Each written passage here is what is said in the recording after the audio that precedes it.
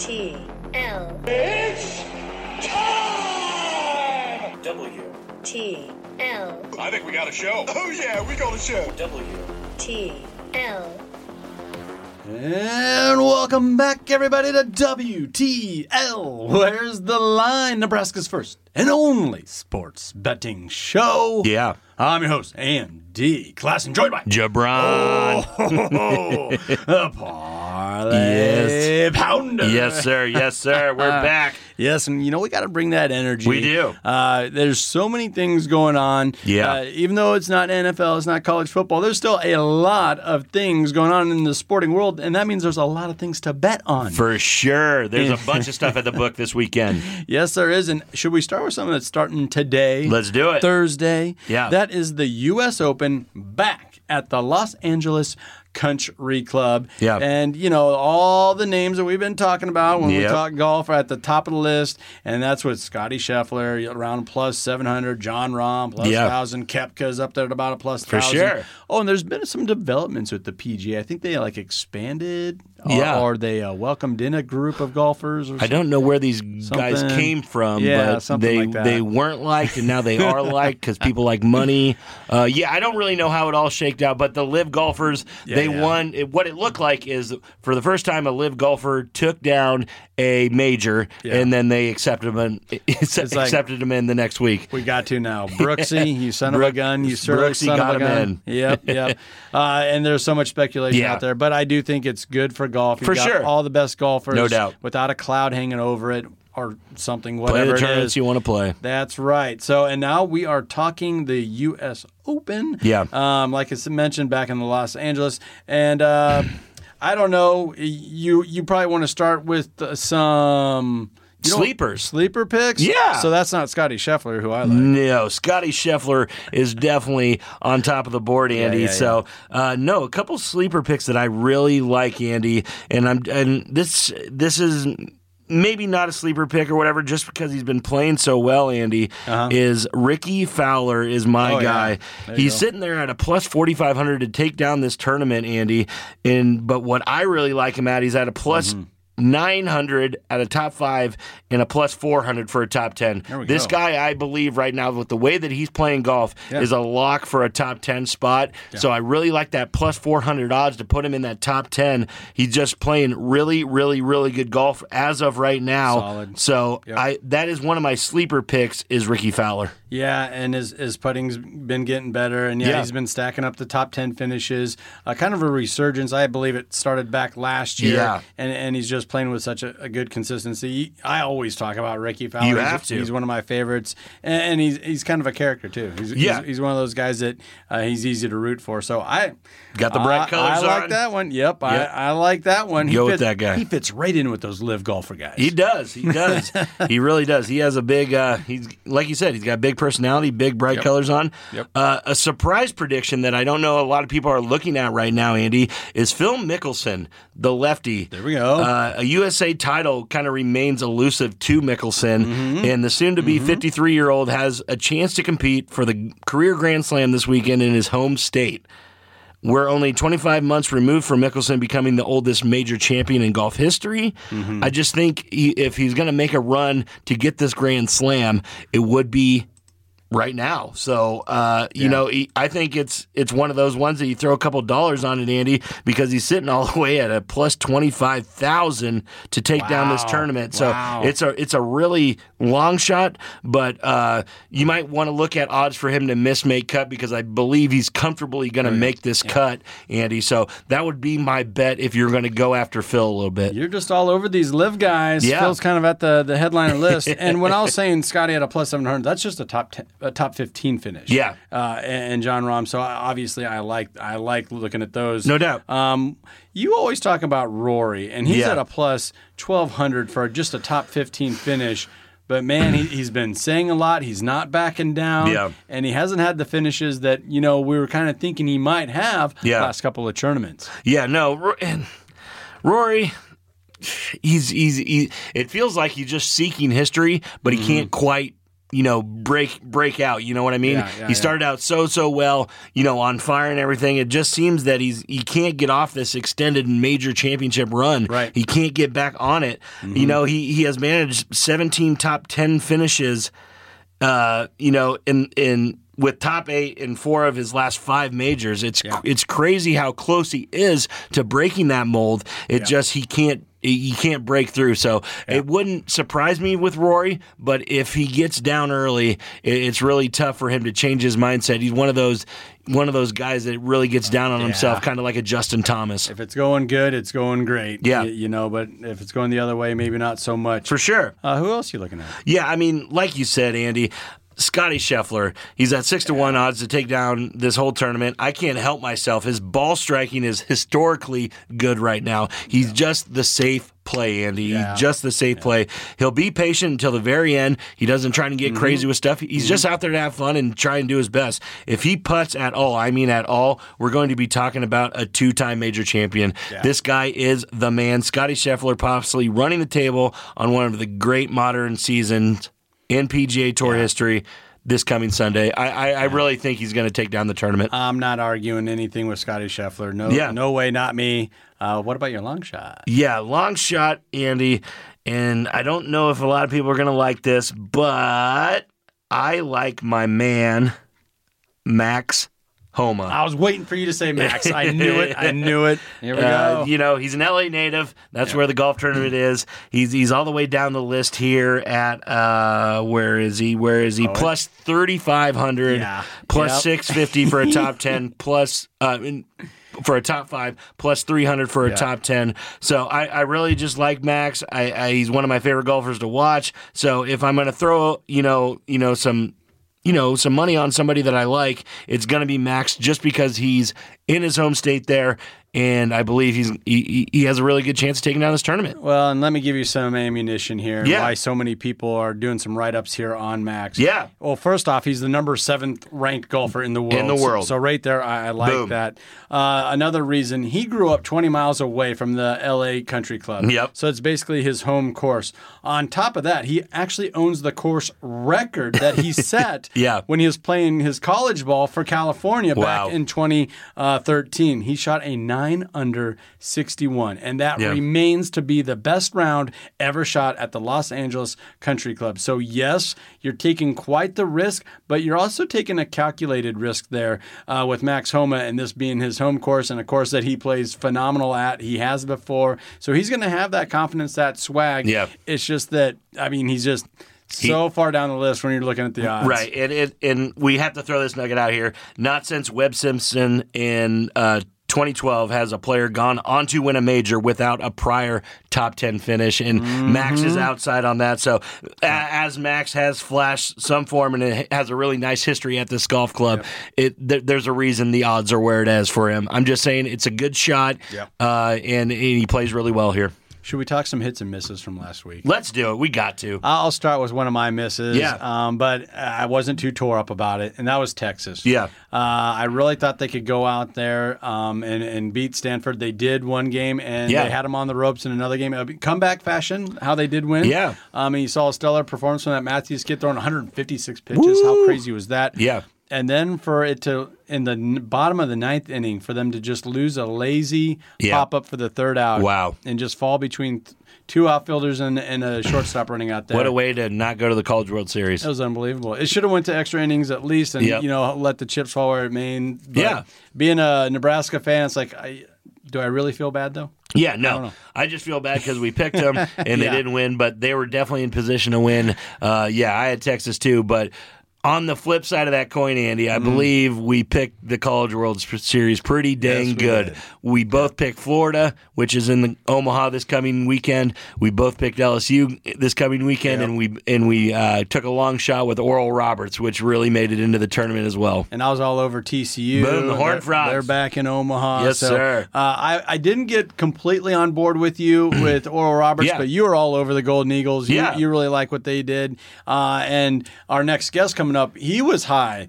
on the Golden Eagles, and we're going to talk to Lou Finocchiaro, coming up here next couple segments here. He's a native of Omaha. He's been a professional gambler for a number of years, based out of Las Vegas. Kind of lucked out getting a hold of this guy. Yeah, for sure. And I'll tell you what, this guy knows his UFC, and that's where my misses are, Andy. It was a rough week for me in UFC. I thought Benelli De La Roche was going to take care of Charles Oliveira. Oliveira flashes form from a couple years ago, comes out and beats him in the first round, Andy, and really puts a damper on my parlay. So good job in college baseball, and bad job for me in UFC. Yeah, and Lou, I actually asked him that. I'm like, what happened? Because he was agreeing with you. Yeah. He liked De La Roche there, and he gave an excellent breakdown of it. But he specializes in UFC, mixed martial arts, and also College World Series, college baseball. Wow. How could you not, being from Omaha? Yeah, let's do it. So I got him on two of his strengths there. He also hosts Bout Business Podcast that's all mixed martial arts, mostly UFC. So some really good stuff coming up in the next couple of segments. So should we take a minute to recognize one of our fabulous partners? Let's do it. That is the Nebraska Brewing Company. World class in every glass. You actually found some Pickle Fight. The Pickle Fight. Yeah. What we've been enjoying here tonight. Was that in Lincoln? Lincoln. Nice. Couple of the liquor stores that I frequently go to, Hy-Vee and Casey's, will have Pickle Fight. So run out there. Best Bloody Mary beer on the market. No doubt. It is the best. Pickle Fight. Go pick it up. Yeah, and it's not too overwhelming either. If you just want a pickled flavored beer with just that subtle hint there, I mean, it's a little more than that. Yeah. But I love that pickle briny flavor. So there you go. World class in every glass. That is the Nebraska Brewing Company. Don't go anywhere, folks. This is WTL.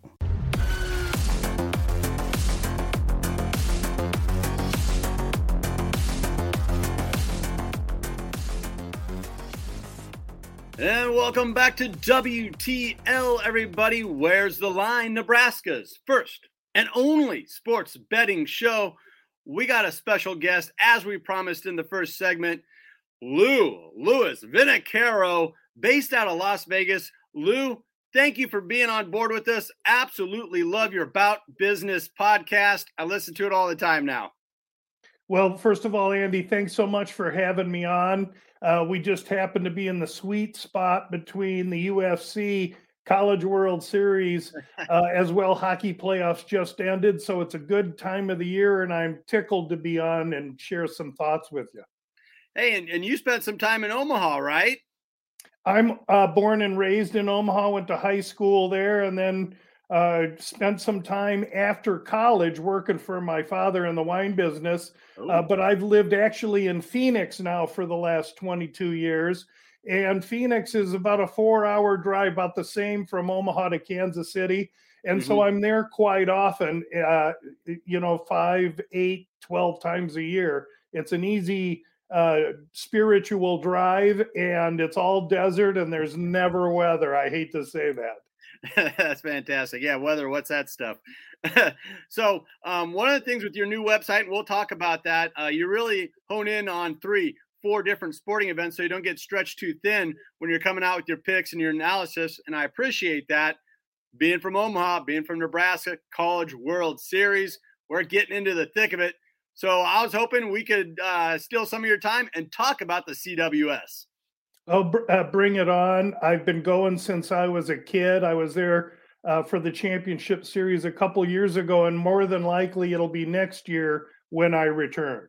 All right. Well, let's start with that game one then. Oral Roberts, the big-time underdog. The Cinderella story continues. Taking on TCU. That's Friday, 1 o'clock Central Standard Time on ESPN First Pitch. TCU, the -165 favorite in this one. Lou, how do you see this one breaking down? Yeah, I see a good game here, but I really think that the TCU pedigree pitching and hitting together is going to be a little bit too much for Oral Roberts. I'm not taking anything away from them, but Oral Roberts found their way through Oregon and really a part of the bracket that was not as tough as some of the other sides. And I do think TCU is the more legitimate team. I lean to them in that first game.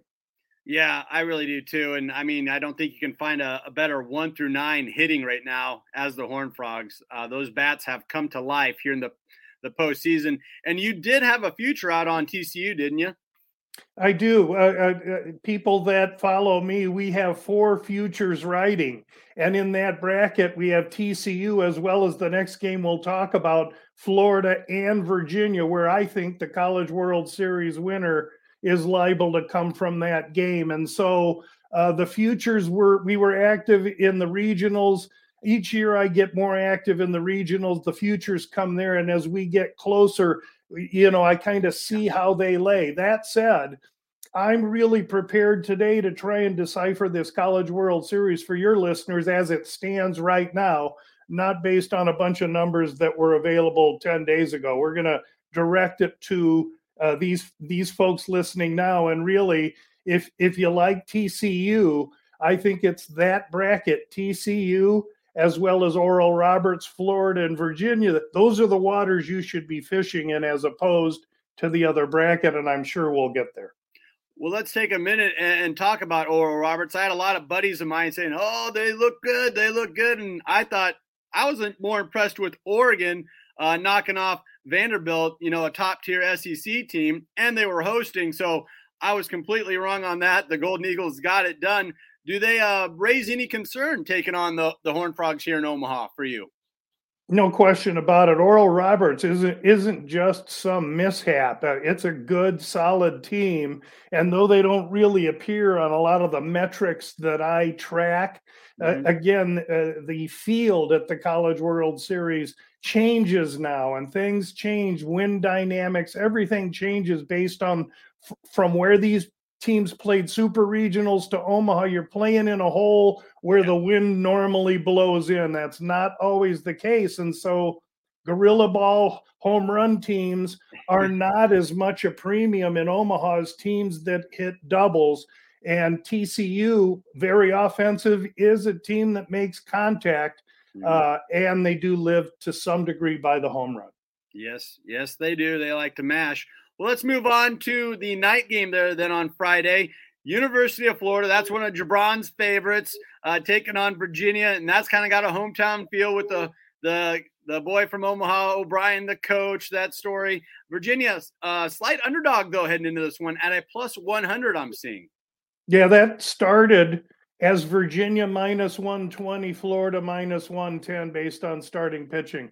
Flow has come Florida's way. I can see that because really we're talking about 2 powerhouses, and we know the structure of the College World Series is such as you win those first 2 games, and now you're in rest easy position. You're skating till Wednesday or Thursday before you have to play again, while the other teams beat their brains out, use up all their arms in the losers bracket. So Virginia, Florida is critical game.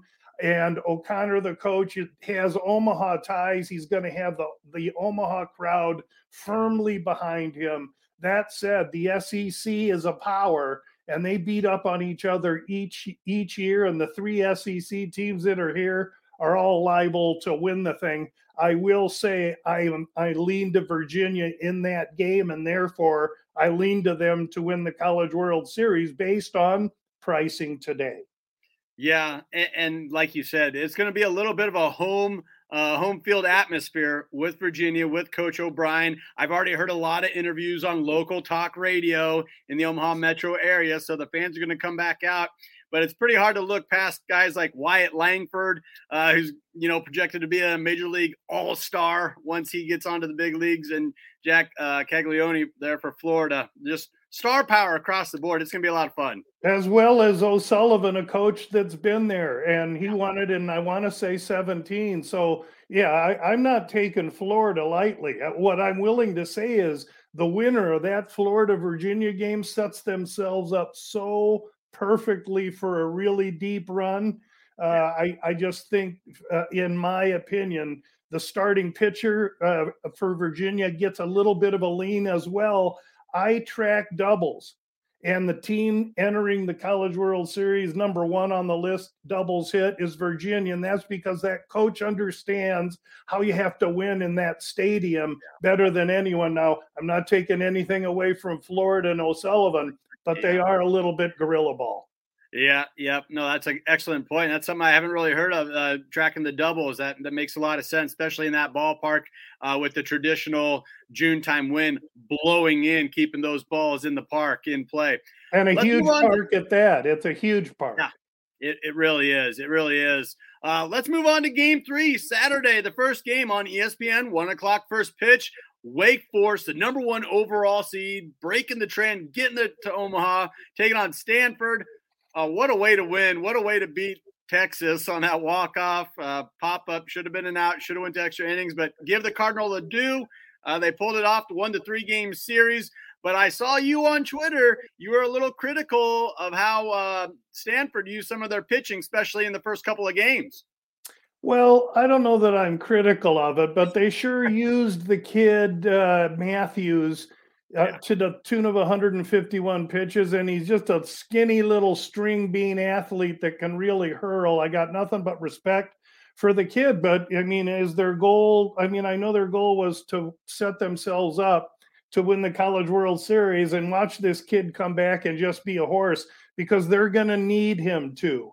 And right now, Wake Forest is a lawnmower, and the rest of the College World Series field is grass, okay?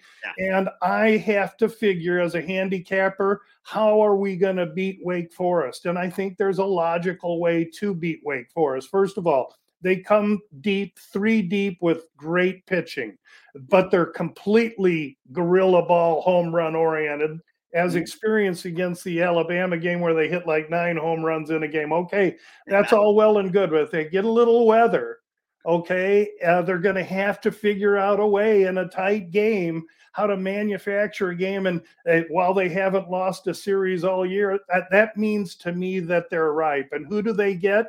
They get a Stanford team that comes in with momentum. That's the only team that was in Omaha last year. I can't tell you how much premium I put in that. Now, Virginia, they've been there twice in the last 3 years. Florida, twice in the last 3 years. Yes. But the other team that's also been there twice in the last 3 years, the Stanford Cardinal. I'm going a long way as to saying I'm taking Stanford in that first game Saturday as a huge underdog. The Wake Forest opened -190. Now, if you look, they're -210. And by the time the game comes, they're going to be -230. I'm going to sit back and wait. I'm going to take Stanford because I think they're live and I think they can pull the rug out from Wake Forest in game 1. I like that. I like that a lot. That's where your value plays at, and it makes a lot of sense. They have the experience being the only team returning back to Omaha. How about that game 4? This one's got it all. LSU. Tennessee. I know early on you're saying, man, I like Tennessee. I think they're on a mission. Tennessee comes in as an underdog, not big time, but plus 145 I'm looking at for this 6 o'clock first pitch on ESPN Saturday night against LSU. So, Andy, I got to tread lightly here because my oldest son, Vince, who lives in Omaha, is an LSU graduate, okay? So I got to tiptoe a little here. I paid a whole, 4.5 years of tuition there. So, yeah, we got some LSU in our heart, and nothing is better than the College World Series, except if you have the College World Series with LSU in it. Then it becomes even better. Baton Rouge, a very Omaha-like town.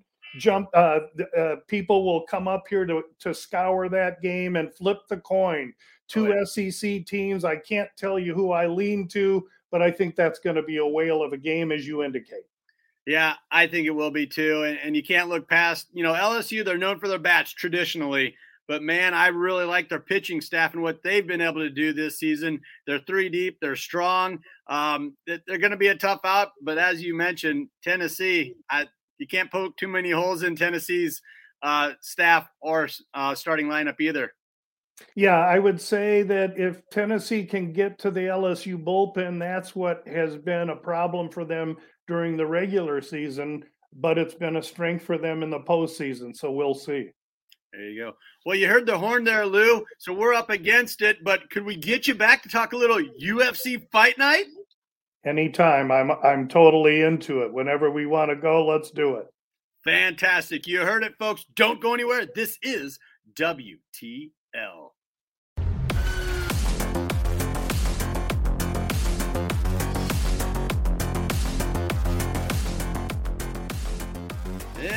welcome back, everybody, to WTL. Where's the Line? Nebraska's first and only sports betting show. We got him back in the studio. That is Lou Finocchiaro of the Bout Business Podcast. And Lou, we're getting into your wheelhouse here. That is UFC Fight Night. And we got a good card coming up here, back at the Apex, back in Las Vegas.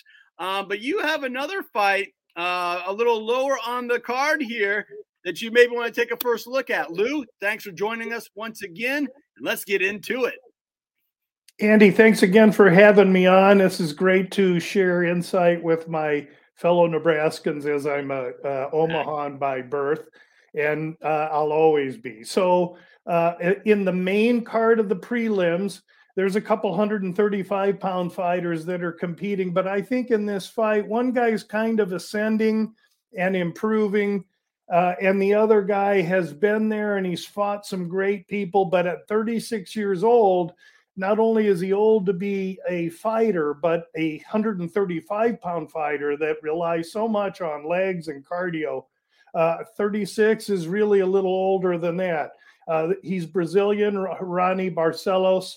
He is the favorite in the fight, minus 220, maybe minus 215. And he should be. He's been in with better. He's a dynamic fighter. And on his day, he's the better fighter here. However, at 36 years old, he's taken wear and tear. He's lost 3 of his last 4. Meanwhile, on the other side of the octagon is Miles Johns. He's won 3 of his last 4, albeit lesser competition, but the momentum and the stepping stone is bringing him into this fight with momentum, focus, and surely the opportunity to gain a pelt like Barcelos for Miles Johns puts him right outside the top 15 in a really stacked bantamweight division. So whenever I look for an underdog in the UFC, I'm trying to find a young man or woman, a young athlete, who I believe is prepared to give us their absolute best on that night. And I think Johns is in a position to give me his best effort. And against a 36-year-old guy that's an old warrior, I think I'm going to favor Johns. He's currently plus 185 to plus 195, and I think he's a live dog in the UFC event this Saturday at the Apex. And that's what Jabron goes to, my partner.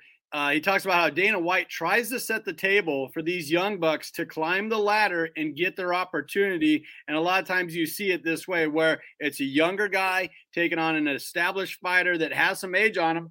And that age factor, that kind of has you raising an eyebrow in this one, does it?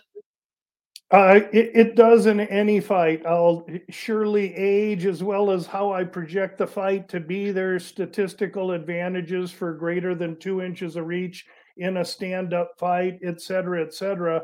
But age and size surely matter as well as wear and tear.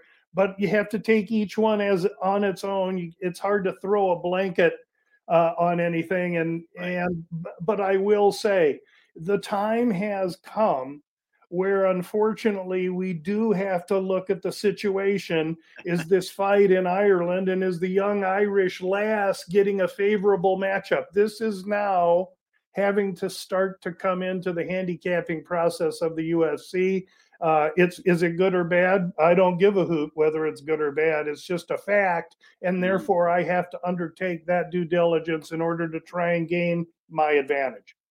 So with that in mind, I'm going off script here a little bit, Lou, but hang in there with me. Last week, we talked about that Oliveira and Dariush fight, and I was very curious what your thoughts were. So after we recorded, I listened to Bout Business, and you had the same thoughts as we did. We like Dariush.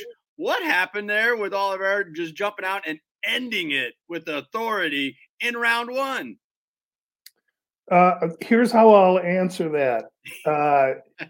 Sometimes, as I just explained, I'm looking for an athlete to be able to give their best on any particular night. I planned on that with 3 different fighters on that card. Builder was one who went out and completely spit up on himself. The other one was Miranda Maverick, who went blind for one of the rounds but really got outfought. And the third was Dariush. And so those are indications to me that I need to reset and get back to my core foundation.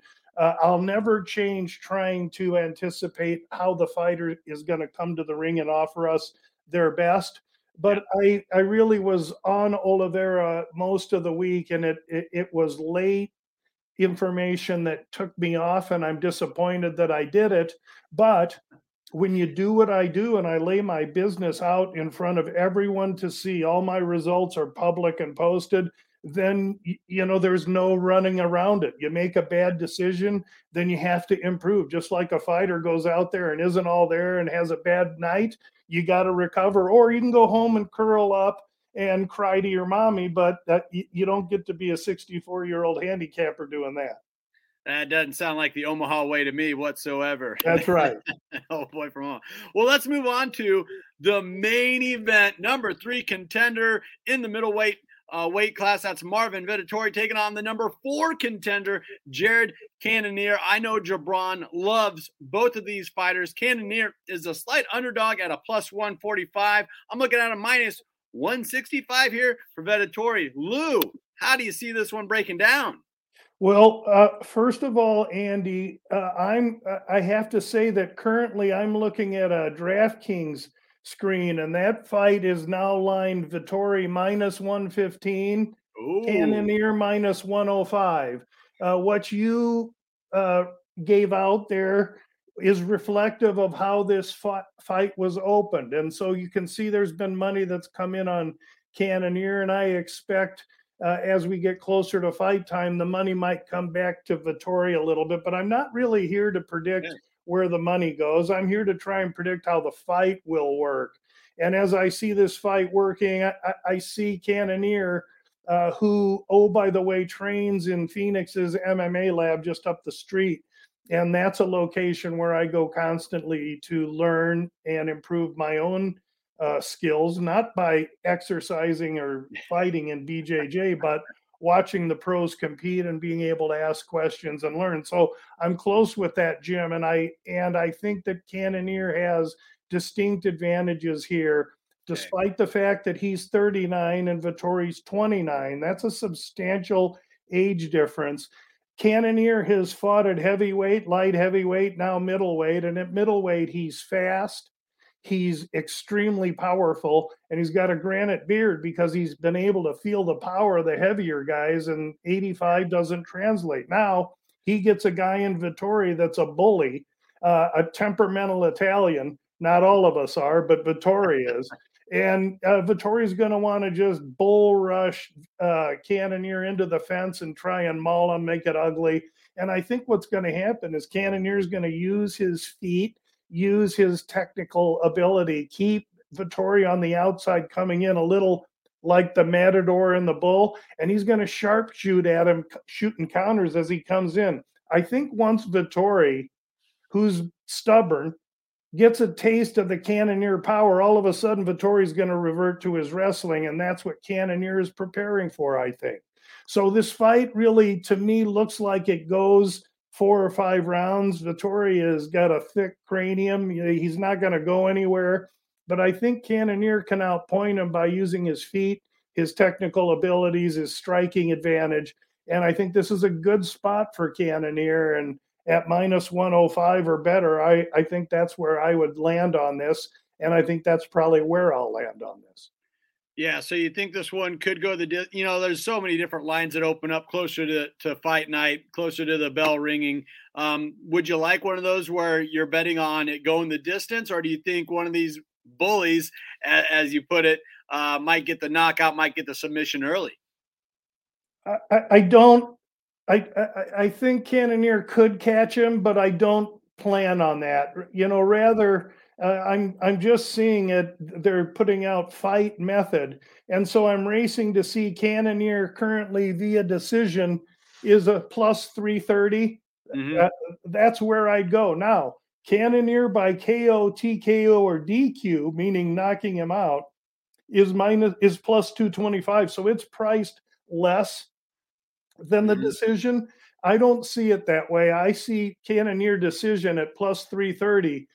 boy, it'd be hard for me not to have a little half unit there besides some kind of half unit on Cannoneer as well. I like that. I like that a lot. That's why we got you on the show, Lou. Hey, thank you so much for joining us. Where can folks find you if they're not on WTL and you're one of our guests? Where are you at? Okay, so thank you so much for letting me mention that, Andy. On social, I'm at GambLou. So Twitter is at GambLou. Instagram is GambLou. I'm all thumbs on Instagram, though. I'm pretty good on Twitter. But the really single point of focus for me now is the new webpage, www.gamblou.com. And that's where you can go for daily information, daily releases. We just got done with hockey. I'll start talking about College World Series as early as today. Anyone interested or has questions, email is lou@gamblou.com. And of course, each Friday, my Bout Business Podcast drops. It's about 16 minutes of just releases for that week's UFC cards. We keep a running total. In fact, so far this year, we're up about 9 units, running at 11% ROI. So we keep track of everything. We invite you to join in. It's free wherever you get your podcasts. And I sure want to just say thanks again for having me on. Let me visit with all the great folks in Nebraska. GambLou. We're Nebraska nice. We're especially nice to our own. And I got to shoot that right back at you. Thanks for hopping on and sharing some of that knowledge with us. And I have checked out your website. It is sharp. It looks nice. And we mentioned it in the previous segment. You really hone in on only 3 or 4 sports. So you're not stretched out trying to talk about horse racing, talk about baseball, talk about, water polo. You really hone in on just your keys. If I do, I bring someone in to do that for me, but it all modern business is specialization. You narrow focus to increase expertise. If you have a kid and they break their leg, you're not racing them to a dentist or an ear, nose, and throat doctor. They're a doctor, but they're not going to see him. You got to take them to an orthopedic. And so if you're listening to somebody that works every sport, you're listening to the wrong people. That's a fantastic analogy. I'll remember that next time Ozzy breaks his leg. Don't take him to the dentist. Don't take him to the dentist. Lou, thank you once again. Don't go anywhere, folks. This is WTL.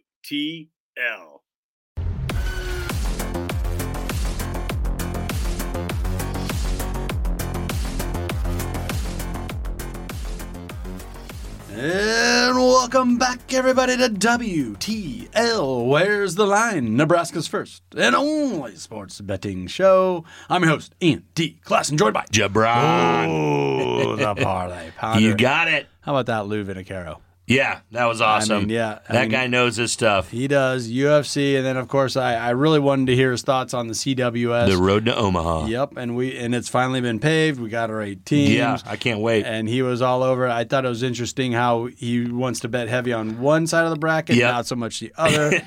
Gave a lot of good reasons. Yeah, it's the way to do it, I guess. Now we're going to shift gears a little bit here, and we're going to talk some NFL futures, some predicted win totals that have been coming out over the past couple of weeks. Yeah. And we got to start with some local teams that, a lot of Nebraskans follow. Yeah. Let's start out west with the Denver Broncos. Yeah. Quick shout out to the Nuggets. Yeah. First ever franchise championship. Yeah, cool. Team that we followed all year long. Yep. I went out and saw them in Denver. Yep. Really, really awesome team. Joker, one of the best players, probably getting a statue in Jersey hung up there in Denver. So that's really cool. But let's flip our seasons a little bit from basketball to football, and we're talking about the Orange Broncos. The Broncos. Yeah. And I don't know where this over-under is coming from with 8.5. Yeah. But that's where they're at. 8.5 wins. You got to think more people are betting on that under than the over. I just see so many holes that continue to exist. I know Sean Payton's there, but it's just, for me, it's like, well, here's another headline. We got Russell Wilson. Here's your headline. That didn't work. Well, here's the next headline. Here's Sean Payton. This should work. I just don't know. I feel like I need to see it before I believe it with Denver. Okay, I'll give you a few things, Andy, and I know that you're probably going to disagree with about all of this. Okay. The Denver Broncos, I think, comes into this last season as probably the highest variance team that could make the biggest jump. They were so bad last year, and it seemed like the offense just didn't have an identity. And I think they have a coach now. The offensive line's a lot better. They have adequate pass catchers and what appears to be a solid defense. However, as we all know, the biggest X factor on the team is that old guy behind center, Russell Wilson. Russell Wilson was one of the most efficient QBs in his time at Seattle. That didn't work out in year one in Denver. Can they turn that around? With Sean Payton, it doesn't really make sense to me, Andy, because the teams that I remember him being very, very good with, it was high-octane octane passing. Yep. And every team that Russell Wilson has ever been successful with, it's been run the ball, run the ball, defense, run the ball, defense, run the ball, run defense. The ball. Play action, run the ball, run the ball, run the ball. Play action, and I just don't see Sean Payton making that switch over to play-action football when, for one thing, I don't think Denver has an elite running back like Marshawn Lynch or any of those Seattle guys that can really take up this mantle. So I am hammering that under 8.5 wins. Yeah. I'm just saying that the reason that Bronco faithful can be a little bit, hopeful is that, they have a pretty, easy schedule is what I would say, and they have a bye week in the middle of the season that could really propel them. They still have to play the Chiefs twice. Chiefs aren't going to lose. Mahomes has never lost a road division game in his career when he starts. So I really think this is going to go under, and the Broncos are going to be scrambling to figure out what they want to do with Russell Wilson at the end of this year. I think your biggest improvement for Denver is their offensive line. They've added on to that. That looks good. And you talk about the receivers, and they are talented. They are fast. They can go up and get a ball. But they had that last year. They did. And you know what happened? Those guys were screaming at Russell Wilson during games on the field. Give me the ball. Give me the ball. It was embarrassing. Yeah, it was. It was embarrassing. So I would have to lean towards that under as well with I the just Denver don't see Broncos. them touching the next team that we're going to talk about, and that is their foes in the AFC West, the Kansas City Chiefs. Yep. 11.5 is the over-under I'm looking at right now. And this is kind of fun because it's right there. There's 17 games now in the regular season. So either way, you can see a path for the Chiefs to go ahead and get to that 12 wins. It's not going to be easy, but it never is. I feel like the Chiefs were undersold in a big way last year, and they rose up. And I think they had an okay year. Yeah. It kind of wrapped up for them fairly well, didn't it? I think, a couple first-team All-Pros. They might have took that Lombardi Trophy home as well. Yeah. I went up and down this schedule, Andy, and I think the Chiefs are the most predictable when it comes to wins and losses. They tend to start fast in September, get bored a little bit in October, and then they dominate after the bye week. Patrick Mahomes has 10 losses over 36 games in September and October, then just 6 losses in 44 games in the months of November, December, and January. Just think about that for a little bit. No, anybody would kill for numbers like that. Is crazy. The Chiefs have not lost a divisional road game, like I said, with Mahomes as the starter, and I don't think that trend doesn't end this season. Not with the way the Chargers play against the Chiefs, the Raiders with the new system that they're trying to do, and like we just said with the Denver Broncos, Mahomes will not lose to these guys. He just won't let it happen. The Chargers, like we said, play their Super Bowl in Arrowhead, and the Bengals get their playoff revenge in Arrowhead, but those were the big losses that they had last year. I believe that they go over on this. I have them a final record of 13-4. Kansas City Chiefs. I like that, and you're even giving me a game to play with there. 4 out of the last 5 seasons, they've won 12 or more games. Why do I think it's going to slow down now? I don't. You don't. I don't at all. I think they're going to get to 12, 13, 14, whatever they're going to cover that. I agree. And it's just it's turned into like kind of a repetitive, almost boring story. It's like, Patrick Mahomes is that good. He's good. He can underhand a touchdown pass. He can sidearm a touchdown. It doesn't matter. I wish I had a quarterback on my team that could throw an overhand, and this guy's diving out of bounds, throwing it behind his head, throwing it underhand. So, he's pretty good, and their tight end is pretty good as well. Should we head up north? North sucker. The northeast portion of the state of Nebraska, pretty much the entire north half of Nebraska, really gets behind the old Minnesota Vikings. Purple. Yes, they do. The Purple People Eaters, and they have an interesting over-under here at 8.5. Yeah. And we've talked to this. Remember Jeremy Odom? For sure.